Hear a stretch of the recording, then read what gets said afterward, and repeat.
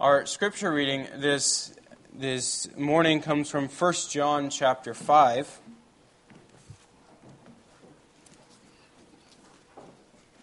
First John 5, we'll read the verses 1 through 13.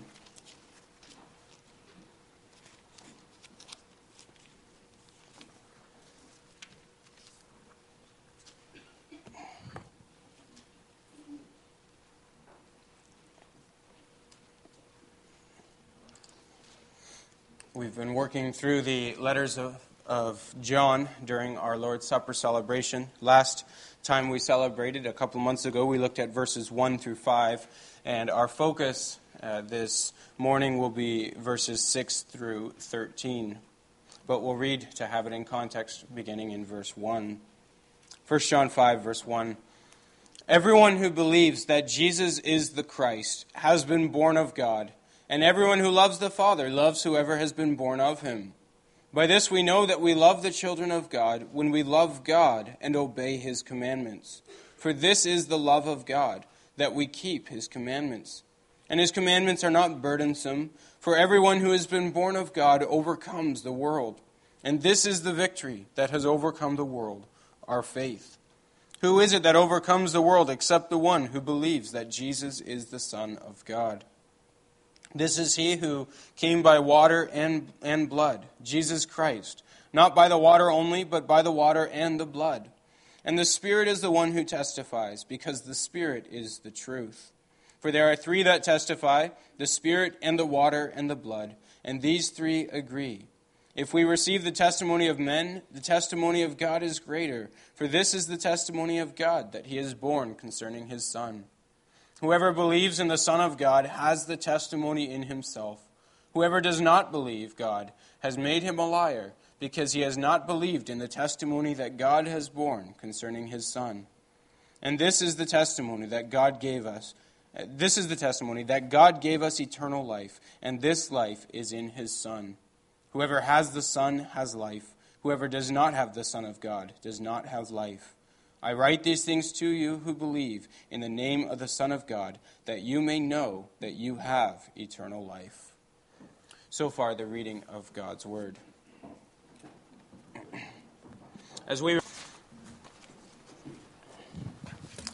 As mentioned, the text to which we want to give our attention is 1 John 5, the verses 6 through 13. Brothers and sisters in our Lord Jesus Christ, as we come to the table of the Lord, the Apostle John would have us come with confidence. That's the real theme of the text that's before us this morning, that we would come with confidence. You look especially at verse 13 of our text. He says, I write these things to you who believe in the name of God, that you may know that you have eternal life.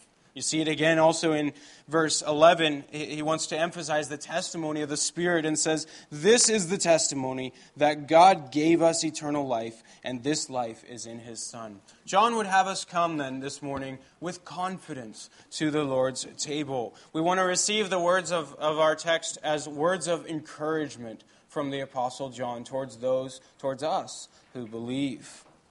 Now, this text is built upon the previous verses we looked at 2 months ago. I don't imagine they're as fresh in your mind as they are in mine, having had the opportunity to review them in some detail. But in those verses, John had urged us to love one another, but not with any kind of love, but with the righteous love of God.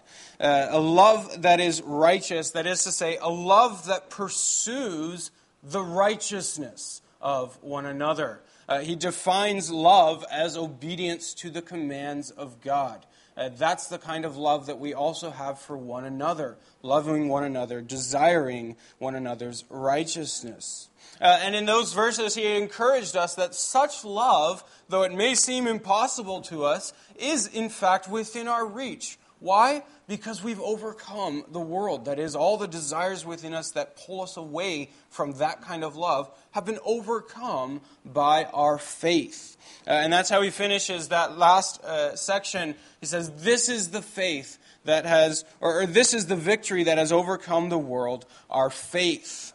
And then he says, who is it that overcomes the world except the one who believes that Jesus is the Son of God? That faith, that belief is our victory over against the world.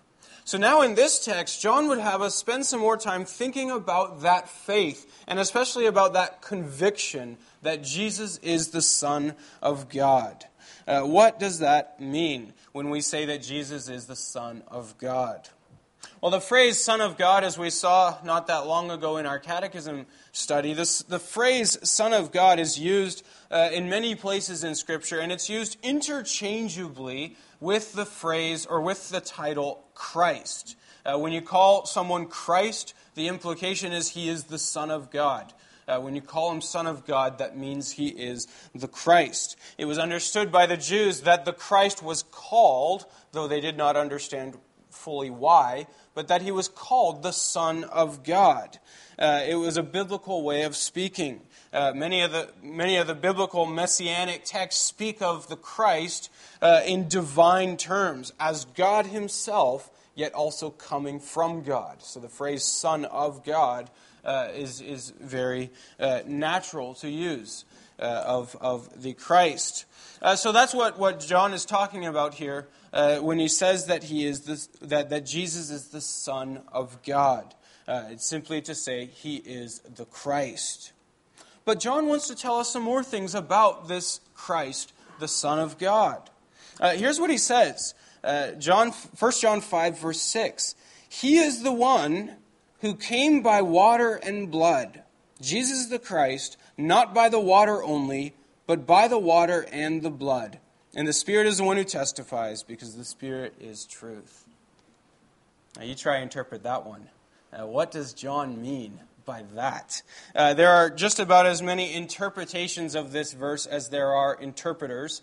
There's an endless amount of interpretations. This morning we're going to try our best to take what seems to be the clearest route in understanding what John is talking about.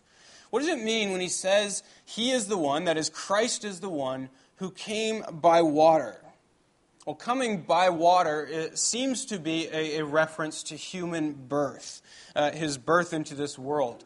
Just to give one example, Jesus says to Nicodemus in John chapter 3, verse 5, Truly, truly, I say to you, unless one is born of water and the Spirit, he cannot enter the kingdom of God. So water, coming by water, seems to be an allusion to the amniotic fluid, or a way of speaking about human birth, being born of woman. So when John says that Jesus is the one who came by water, what's he saying? He's saying this is the Messiah who was born of woman, who was born into the line of David, who was born as a man, as Scripture had foretold. That's what the Jews hoped in. That's what the Jews had waited for. In fact, that's what unbelieving Jews are still waiting for, the Messiah to be born of water, to be born as flesh.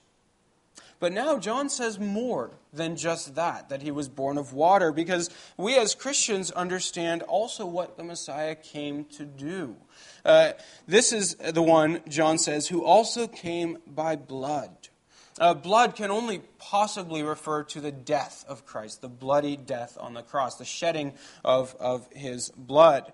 And especially we think about the fulfillment of all of the Old Testament sacrifices, the shedding of blood, indeed the river of blood that flowed out from the temple. We think of phrases too, like the blood of the covenant, an Old Testament phrase, which Jesus himself actually used in the institution of the Lord's Supper. This is the blood of the covenant, he said, of the cup. So what does it mean that he is the one who came by blood? He's the one, John is saying, who came to fulfill all that the Old Testament law, all that the rituals pointed forward to, that declared this is the work of the Messiah, to shed his blood for our sins. So what's John's point? That Jesus is the Christ, the one who came by water, as the Scriptures had had promised, but who also came by blood to do what the Scripture said the Messiah was going to do. We understand more of the Messiah than the Jews understand. They get the water part. that he'll be born of woman, that he'll be born as man. They don't get that the Messiah came by blood, that he came to die. Now, you might ask if indeed this is what John meant by water and blood. Why didn't John just say so? Why didn't he just say the Messiah born of woman and the Messiah who came to die? Wouldn't that be a lot more straightforward? Well, there are several reasons that John uses the symbolic language of water and blood. For one, he assumes that we know the Scriptures, that we get what water means, and we get what blood alludes to. These are biblical themes that are worked on and elaborated on by the Scriptures themselves. So he assumes we know that, and it's not so convoluted to us. But also, these symbolic images, water and blood, carry even greater significance to the Christian, because by them, John also alludes to the two sacraments, baptism and the Lord's Supper. The water of baptism and the blood of the Lord's Supper. The water of baptism, like the water by which Jesus was born, is our birth into the covenant. It takes the place of circumcision given to those born into the covenant or added into the covenant. And the blood, represented here by the Lord's Supper, is the sacrifice that makes the atonement for our sins in our good standing within this covenant. Now, I'm not being fancy or creative here by drawing a line to the two sacraments. This is, in fact, the oldest and the most common interpretation of these verses, this reference to water and blood.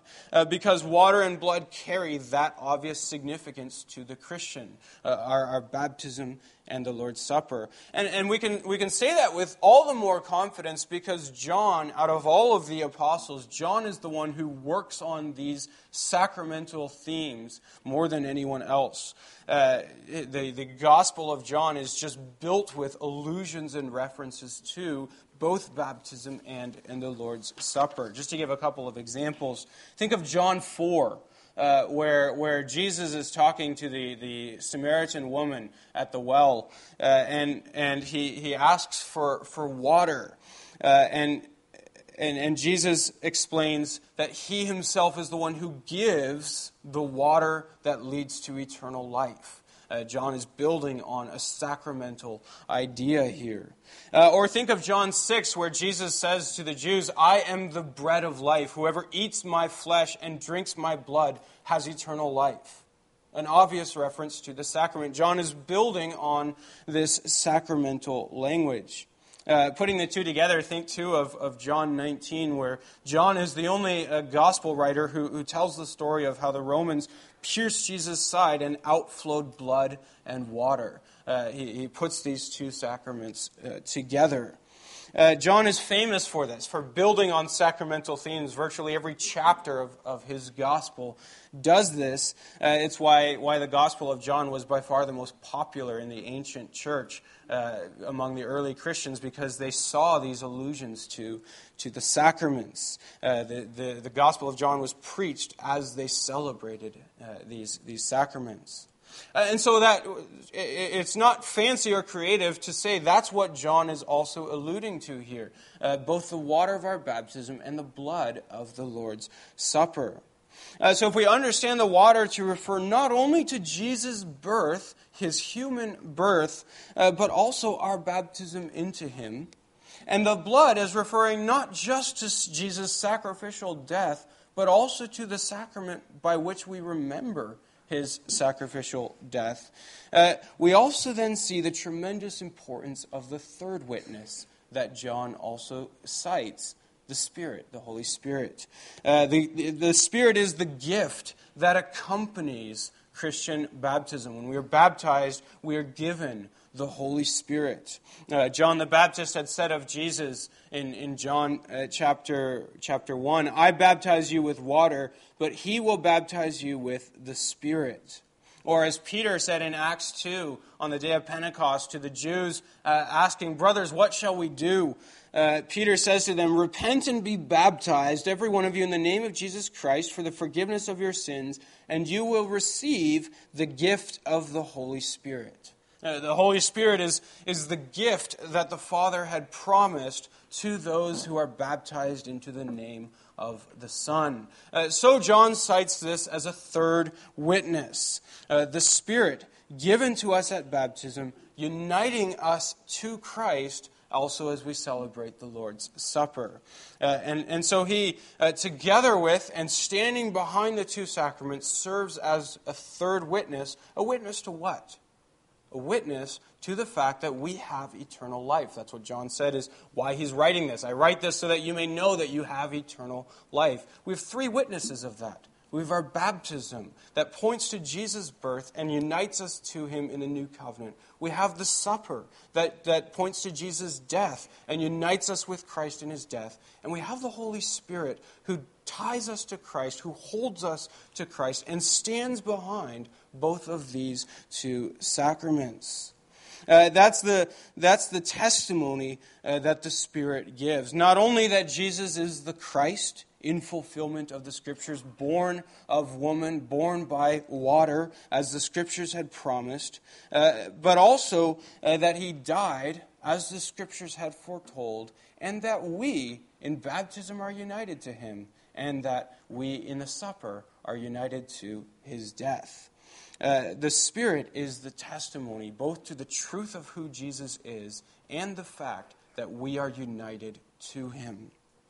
So let's sum up then what John is saying here. What is the faith that overcomes the world? What is the conviction that overcomes the world? It is that Jesus is the Son of God, the Christ, the one who came by water, born of woman, the one who came by blood, dying for our sins, and who gives us the promised gift of the Holy Spirit to unite us to him forever, and testifies to us concerning the truth of all these things.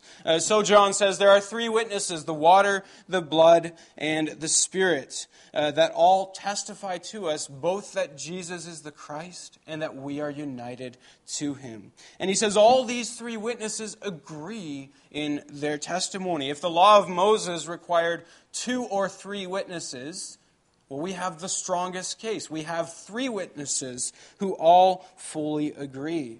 And in addition to that, John reminds us, these 3 witnesses are not just human witnesses as the law of Moses required. They're divine witnesses. God is the one who said, the Messiah will come, born of woman. God is the one who said, the Messiah will die, shedding his blood for our sins. And God is the one who now dwells within our very hearts, testifying to us concerning these things. So we have a threefold divine witness proclaiming the truth of Christ. That's pretty good reason for confidence as we come to the table of the Lord. So come, brothers and sisters, come with confidence. Confidence that Jesus is the Christ, the Son of God, and confidence that we, united to him, have eternal life with him. Come with confidence to the table of Jesus the Christ. Amen.